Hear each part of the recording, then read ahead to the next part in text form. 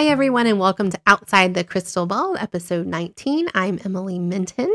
We have another fun, spooky Halloween show for you this week. We are going to start by discussing the Death Tarot card. I'm going to tell you some scary stories from Appalachia. And we have a couple of questions from our mailbag from you guys that I'm going to answer for you. Don't forget, before you listen, to rate, review, and subscribe. We love that you guys are doing that for us. I really, really appreciate it. I can't tell you how much it means to me. I love going through and reading the comments, reading the reviews. It makes me very happy. So let's go ahead and get started with this week's tarot card.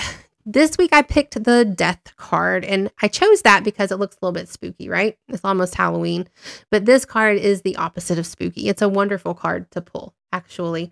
There's a lot of symbolism on this card, and I'm going to go over a little bit of it with you guys so that if you're reading this card for someone, you'll be able to understand what each piece means. We have Death here represented as a skeleton. He's dressed in full body armor, riding a horse. And he's holding a black flag. That flag has on it flowers and corn. That represents the growing and harvesting seasons, right? That aligns with the seasons of your life, transitions, and that's what this card is all about. Death is riding through what looks like a sea of people who are either dead or dying, and he is looking down at what looks like a religious figure, maybe a pope or something like that is what I think it's supposed to resemble there. That the way that he's looking down at that religious figure is just signaling that spiritual enlightenment can transcend the traditional religious teachings. And that's a lot of what this card is. Death is wearing armor, indicating that he is protected during this change, as are you. You will always be protected as you're going through these transformations, even though sometimes it seems really scary and really hard. The skeleton is riding that horse. The skeleton is riding a horse, symbolizing the freedom that you get from embracing transition and transformation. Now, if you pull this card for someone that you're reading for, it's reminding you that life is a continuous cycle. It's death and rebirth over and over and over again. Change is normal, right? You want to grow. You want to change as you continue through your life. The Death card is asking you to surrender to that cycle. And when I say death and rebirth, I'm not speaking, literally. It's just, the death of one part of your life and the opening of the door to the next part. Perhaps you just graduated college. That's the death of one part of your life, but the door is opening for you to start your career now. Maybe you just ended a relationship. Well, by closing that door, you're opening the door to make space for someone to come into your life that is better suited for you. Let go of things that have outlived their purpose. That's what this card is telling us. It's not easy. It's going to suck, but it will be for your best interest, your highest good in the end. Now, if you're reading this with specifically love in mind, you can take that same message, right? Sometimes you need to let go of what's not serving you in relationships, in friendships, and make space for those waiting in the wings to serve you in your highest good. If you pull this card reversed, remember, reversed is usually opposite, and it just means you're hanging on to something and it's time to let go of it. You're hanging on to it for whatever reason. Maybe it's too hard to let go. Maybe it's going to hurt to let go. Maybe you're scared to let go and to move into something new. Let the change happen. The more you resist, the more it's going to cause pain, and the longer you're going to sit in something that's not serving you without opening the door to something that is. So Death is a really good card to get. I really like that card, and it did look scary at first. It does look like a scary card to get, but it's really not. All right, my favorite thing, ghost stories. We are going to tell some stories from Appalachia. Now, my husband and I took a short trip this past weekend to Asheville, North Carolina. We went with another group of friends of ours, and we all stayed. We were checking out the history of the place. We were checking out some breweries there, which are plentiful and delicious. The Appalachian region itself is beautiful. It is one of the most beautiful places I have ever been. The people there are hardworking, family-oriented people. My husband is from there. My husband is from the lower or the southeastern Kentucky area. His family all still live there. We go and visit there. He gets up there a couple times a year. I usually get up there about once a year. But he was raised that way. They are very resourceful people.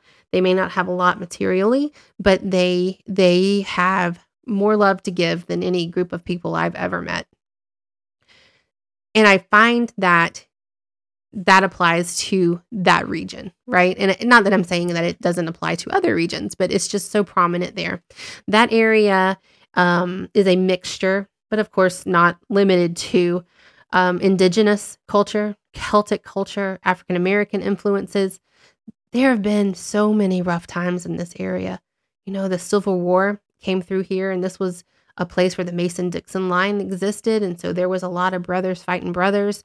This was the coal mining era. This is where people died in the coal mines. Children died in the coal mines. This was a tough area to live in. I like when I go to these places, I kind of nerd out and I look at those mountain ranges and I think, what if I were a settler back then? Could I have taken, my children and my animals and climbed those mountains and made paths? And I just don't think I could do it. I don't think I'm strong enough to do it. So those people are incredibly strong group of people. Now, one of the places that we went was the Grove Park Inn. The Grove Park Inn was built by Edwin Wiley Grove and his son-in-law, Fred Seeley. They bought the land in 1910, and at the time there were a few buildings on the property. They demolished all those buildings, including a tuberculosis sanatorium that was located there. They began building this inn in 1912, and it was done in 1913. Here, I'll put a picture of it. Here it is up on YouTube. And if you're not on YouTube, again, you can Google it. There's a quadrillion pictures of it out there. This is the back of it that I'm showing you here. It's absolutely beautiful. We were able to go in and have a drink while we were there and explore it a little bit. Now, during World War II, the hotel actually served as internment for the Axis power diplomats that were here in America. They stayed there. They were treated pretty well. They were allowed to go out into Asheville and shop and get things that they needed. They were accompanied by soldiers, of course, but they were allowed to go out and about there. And that's where they stayed until the war was over. Now, when the Cold War happened, you guys have to forgive me. I'm a science teacher. I know nothing of history. Really, I know about rocks and space. So I'm not sure exactly when that was. I want to say late 50s, early 60s. But when the Cold War was happening, they created places for parts of our government to go for safe houses, right? So that they could rebuild our society should the absolute worst happen. And this inn, the Grove Park Inn, was where they decided the Supreme Court would go to rebuild our judicial system. There's actually a letter, I have it up on the screen now, that's framed at the inn that you can read this whole letter, and it's a contract between the inn and the government, and it says this is where the Supreme Court will go. They will take over this inn should a nuclear disaster happen, and there's actually no end date to it, so it's still good today. They can still do that today should the absolute worst happen. The Grove Park Inn has hosted 10 of the U.S. presidents, including Barack Obama. He was the most recent one. Thomas Edison has stayed there. Henry Ford has stayed there. F. Scott Fitzgerald has stayed there.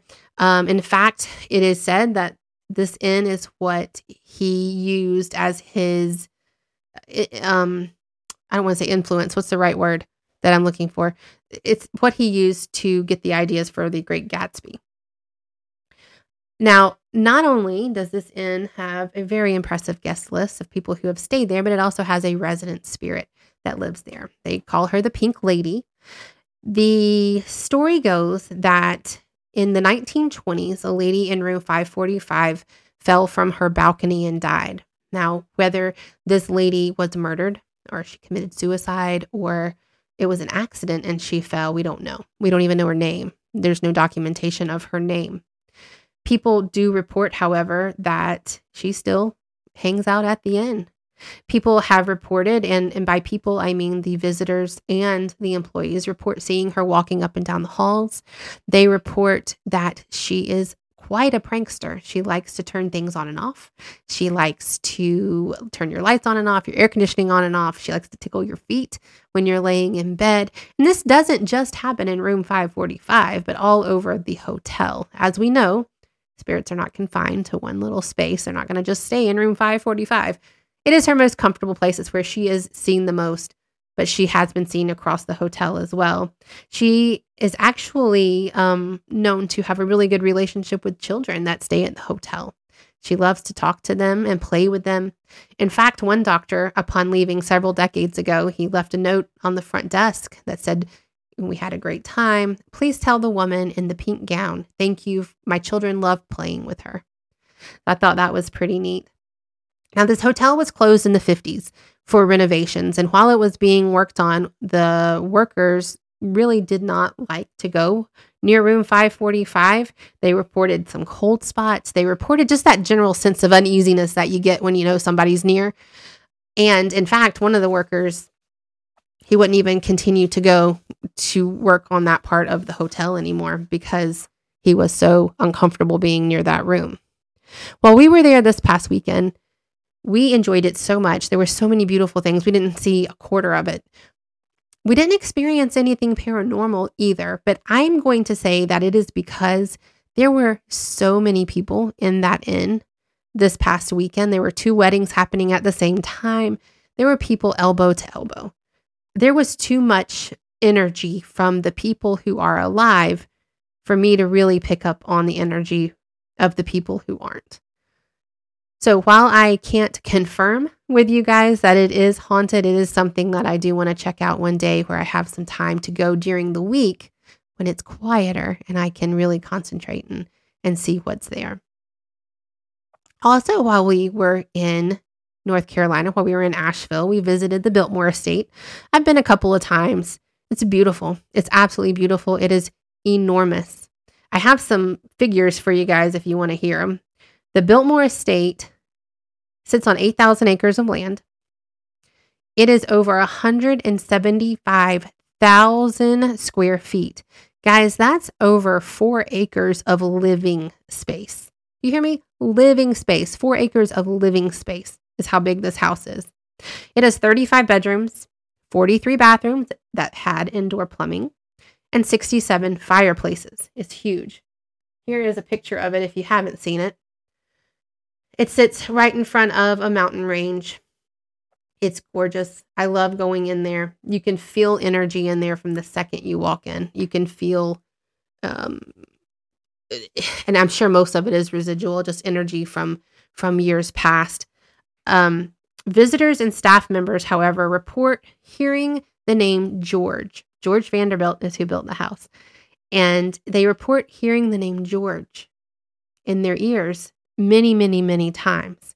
His wife, Edith Vanderbilt, was known for walking through the house and calling for him to come to dinner, to come to a party, because George liked to stay in his study. He liked to stay in the library, which, if you've seen the library, holy cow, it is somewhere I would want to stay as well. That's a picture of part of it there on the screen. You can see his little doggy laying there in the front. Yeah, I'd stay there all the darn time too. The only thing I would change is I would have one of those rolling ladders that go across the second floor like Belle on Beauty and the Beast. I'd have one of those. But it's amazing. So that's where George likes to hang out, even in death. So they think that that name George is being heard because Edith is telling him to come to whatever she needs him to come to. Guests have also, I'm sorry, not guests, but the ground workers that are there in the evenings report hearing laughing and dishes clinging and people having a party. But there's no one having a party. So that makes it a little bit difficult to figure out where that is coming from. Visitors will report seeing spirits going up and down the stairs along with the sounds of footsteps. Strange smells, cold spots, and weird feelings are reported when visitors go up and down the steps. I went up and down the stairs. I didn't really feel anything this time. When I was there the last time, it just felt heavy. You could feel, that there was some energy there. We talked about George already. Now, there is a swimming pool area. And I'm going to put that up on the screen. This is the swimming pool. Now, the way that the swimming pool is built, I think contributes a lot to the reports of energy there because it's just a big enclosed space of tile. And the swimming pool itself, I mean, it's just a scary looking room. Honestly, it's just a scary looking room. There is a rumor that a little girl died. She drowned in the pool. I think there's a story everywhere you go of little girls drowning in the pool, but this one has not been documented. It's not confirmed. I will tell you, the couple that we were with, the husband is also a medium. And as soon as we walked in that room, every hair on his arm stood up straight. He's like, oh my gosh. And he had to kind of go out quickly because he couldn't, it just felt bad. You guys that do practice mediumship, you know that feeling where it's just uncomfortable and you've got to go. And that's the feeling that he got. Now, we are unsure if the Vanderbilts ever owned any cats. We know they owned a dog. We're not sure if they ever owned any cats, but there is a orange headless cat reported to be seen in the garden area. Where this cat came from, we do not know, but his spirit can be seen there. Now, also on the property, the Vanderbilts had built a forestry school. They had one of the top foresters in the world come over to do some work on the Biltmore estate. His name was Carl Schneck. And in 1898, George Vanderbilt was like, you are awesome at what you do. People are coming to you to get advice. Why don't we just open a school here and you can teach them to do what you do? So they did. And that worked wonderfully until 1909. And that is when Vanderbilt and Schneck got into an argument about Schneck's pay.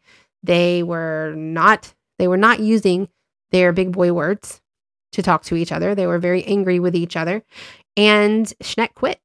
In 1913, the school shut down and it just became an abandoned building on the property, kind of on the outskirts of the property. It's not visible from the house. I have a picture of it here up on the screen. This is where they would teach other people how to be foresters. Now, once that building became abandoned, it was known that sex workers would go there with their johns to do their work. And we don't know if Vanderbilt knew about it. We don't know if he knew that was what was happening. But we do know that there was a sex worker that was murdered there. We also know that there were some unlawful executions that took place there, mostly by hanging. And it has been said by people who have snuck onto the property, because you should not be going into this abandoned house as private property. They have snuck on there and reported that they can hear disembodied singing coming from the building. They have seen the spirit they say of a woman, but we're assuming it's of the sex worker that was murdered. And they can see shadow figures moving around the room. They don't know if that's from the people who were executed outside that building or what it's from. When I was there this past weekend, the only paranormal experience I really had was when we left the pool area. You go out and it's sort of the kitchen and the servants' quarters and things like that. And there was a young African-American girl, I would say no older than 17 or 18, but she was there next to me and she was telling me, this isn't the life I wanted. This isn't what I wanted. And she also kept saying, which I thought was strange until I thought about it, the mountains are keeping me here. I can't get out because of the mountains. And if you think about it, it kind of goes back to what I was saying earlier. How do you cross them? How do you get out of there safely? Decades and decades ago when there weren't cars and there weren't, easy ways out, you had to have a horse and buggy, and that's not quiet. So I felt like she was just telling me that she was not, that's not what she wanted from her life. That's not where she wanted to be. So that kind of made me sad. I didn't really like that too much. But yeah, the Biltmore is a beautiful place. It is enormous. It's very expensive. If you guys want to go, you have to get tickets to go and see it. It's not free. That they use the money to, continue to keep it renovated and keep it running. The old light switches are still on the walls and the old door locks and handles, and I think that's all really cool. There are also secret panels in some of the rooms. You can go online to see which rooms have the secret panels that would take you to different places within the house. I've always wanted a secret panel. Actually, I want like a bookshelf like on Scooby-Doo where you pull down like the bust of somebody and it opens up into another room. And I need that room to be super quiet. That's going to be like my anti-mom room. Like nobody can get in there. It's going to be super quiet. It's where I can go and read with my super cool library with my sliding ladder bookshelf. All right. Next, the demon dog of Val Crucius. This is also in North Carolina, but it's not in Asheville anymore. We are now moved to a city called Vallacrucius.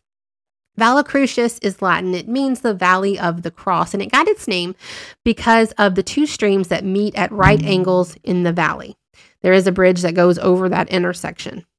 Now, it's a very, very quiet town, but it has a very ominous story that goes along with it.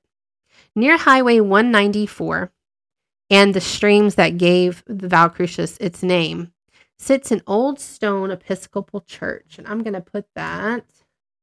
Here's a picture of it. It's a real thing. It was built, it looks like, in 1862. And in front of that old church, there is a cemetery. And this is a Google Earth image that I pulled just this morning of the property. So you can see the cemetery there and the little church in the background. And the yellow line is the road that runs around it. And that road is where our story focuses on today, that road and that cemetery right there. Now, these tombstones are old. So, some are tilted, some are crumbly. Our story, though, is going to focus on what kind of dwells in that cemetery.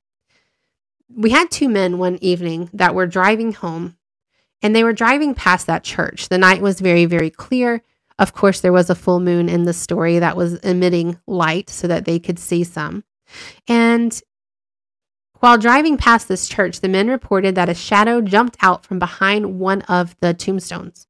It landed right in front of their car. Well, in order to avoid hitting it, the driver swerved away and pulled off on the side of the road, thinking it was an animal, a deer, a dog, something.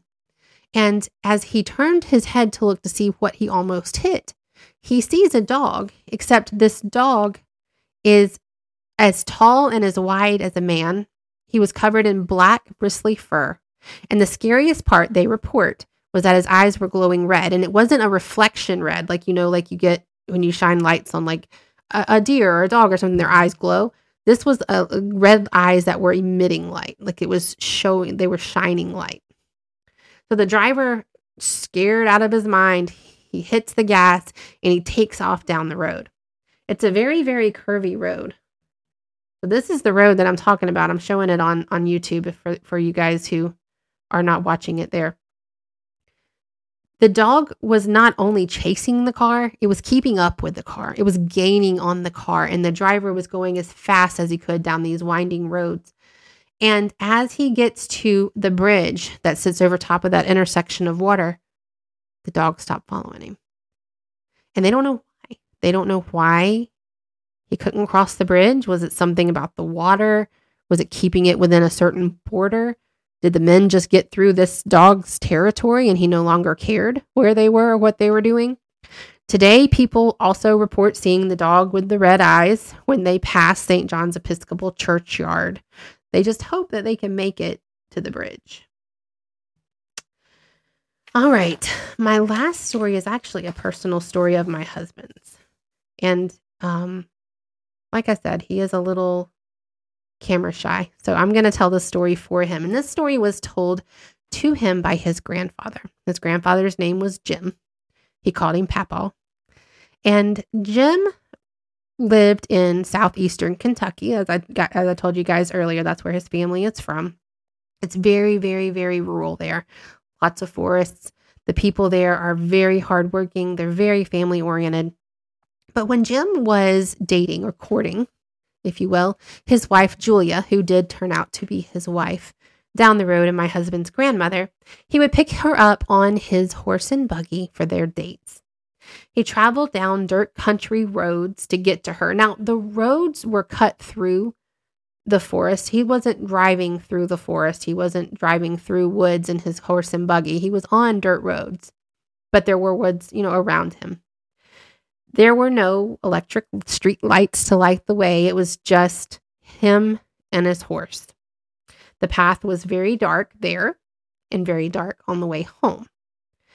As they dated more and more and more and became more serious, Jim would pick Julia up a little more regularly for dates, always taking the same path there, always taking the same path home.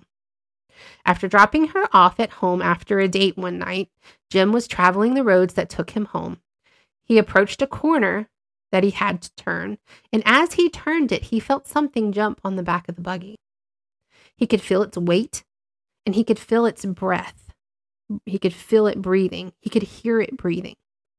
He didn't want to turn around and look. He was too scared to see what it was.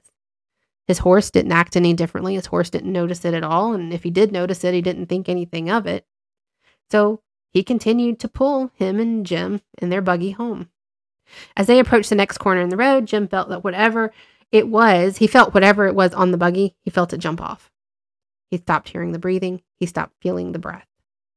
He was scared, but so relieved that it was gone, he sped home. However, every night after that, where he would drop Julia off at her house after their date, he rounded that first corner. The thing jumped on the back of the buggy. He listened to it breathe. He felt the warm breath on the back of his neck, but never, ever did he turn around. And as he rounded the last corner, it would jump off.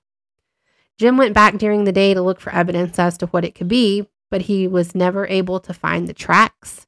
He couldn't find any bent trees, nothing. But every single time he traveled from that corner to the next corner, he had a passenger with him that terrified him enough that he would never turn around. Well, guys, I hope you enjoyed our few Appalachian ghost stories. There's so many more out there that we could tell. There's the Blair Witch. There's the not the Blair Witch. Good grief. The Bell Witch. The Brown Mountain Lights. There's a ton of them out there that you guys can check into. I wanted to try to share some, though, that you hadn't heard before. Or if you have heard them, maybe you didn't hear my personal experiences in those places. What we're going to do now, though, is a couple of you have emailed me over the last couple of weeks with some really, really good questions. And I think that they're questions that can apply to all of us who are out there practicing mediumship and being a psychic. I'm going to start with this one. Good afternoon. My name is Samantha, and I have been listening to your podcast for a few months now. I am a developing medium and can relate to Emily's story of starting this work over after shutting it out. My question is about symbols in mediumship. Sometimes I get Sometimes I get random images or sounds during multiple readings. For example, I may get a rose in a reading for a mom who is being connected to her child that has passed away, and again in a reading between a grandmother and grandson. Do they represent the same message from spirit, or are they tied to each person individually? That is a really good question, and the answer to that is both.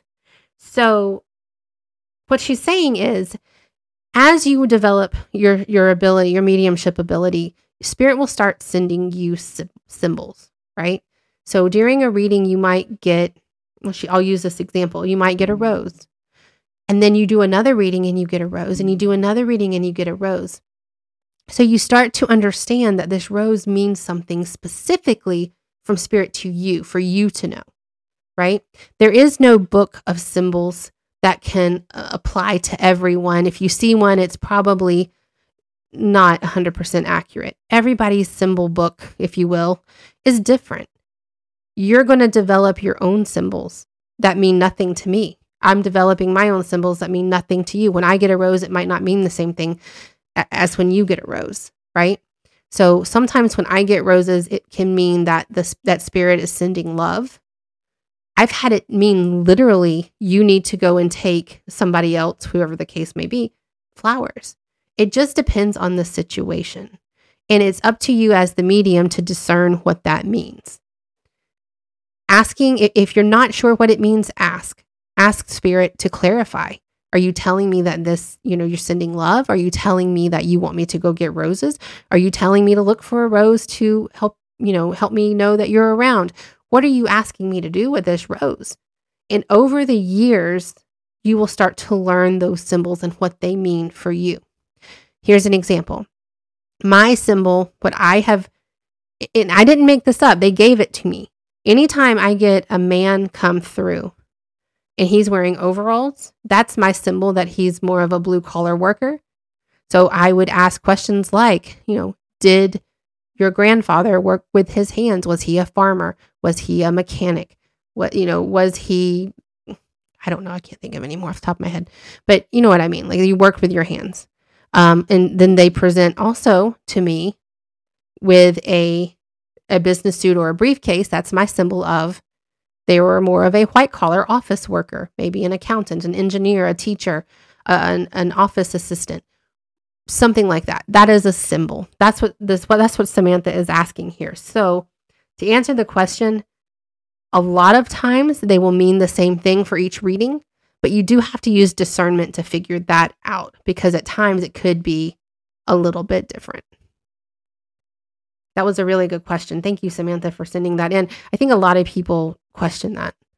And it's not something, like I said, you're not going to go and check out a book at the library and it's going to tell you what all these symbols mean when you're doing your reading. It's your reading. You'll figure it out. But you have to practice. It's something that you need to practice and practice and practice to figure those out. All right, second question. Hello, everyone. I'm reaching out because I have been able to communicate with those on the other side my entire life. They don't scare me, but sometimes I wish I could just turn it off. Any advice on ways to be in control when I speak to those who have passed? Thanks. Okay. So basically, this person is wanting to know, how do you turn it off? And the answer is, it's hard. It's hard for most people. I'm going to tell you from my personal experience, it's easier for me to turn it off than on. And that's because I spent my childhood turning it off. I spent my childhood blocking it out and pushing it away so much that my brain doesn't want to accept it anymore. So these last few years, I've had to learn to turn it on. Working with spirit is collaborative. They can't communicate with you if you don't want them to, and you have to tell them that. You have to set those boundaries. You can ignore it. You can choose to ignore it, and you can choose to pay attention to it. You also will hear, and I think I said this in my last episode or two, when we talked about psychic protection. Putting up a shield, putting up a bubble around you to keep them out. During meditation, you can practice that. You can practice that anytime. When I was walking through some of these places this past weekend, I practiced that because I was having fun. I don't want to talk right now. I want to go with my friends and enjoy the present, right? I want to go and enjoy the present right now. I don't want to have to worry about that. Another thing that I think is really hard for some of us is just learning to live with this. Learning how to accept the energies that are around you as normal. This isn't normal for everyone. This is normal for the few of us who are open to it. So learning how to accept those energies and learning how to tell those energies, not now. I'm not doing this right now. I have, my kid's football game. I have a party to go to. Whatever the case may be, this is not a good time for this. Let's talk later. You can do that. But go back and listen to that psychic protection episode about putting up a bubble around you, putting up a shield around you. And that's really going to help as well. And I know I hate to say it, meditation. Go to your guides and say, I'm not ready for this right now. Or I really would like to be able to turn this off. Will you work with me turning this off when I need it to? And they will. They'll respond to you and work with you that way. All right, guys. Well, that is it for this week. We will be back next week with our friend Joe. We are going to do some more spooky stuff. We have a Halloween special coming up for you guys at the end of the month. And then starting in November, we will be back to our old ways, metaphysical practices, and how to develop your metaphysical abilities a little bit better. Until then, please keep sending in your questions. Please keep sending in your comments. Anything that you want to know about, I am more than happy to put it on our long list of things that we are going to discuss. I hope you guys have a wonderful week, and we'll talk next week.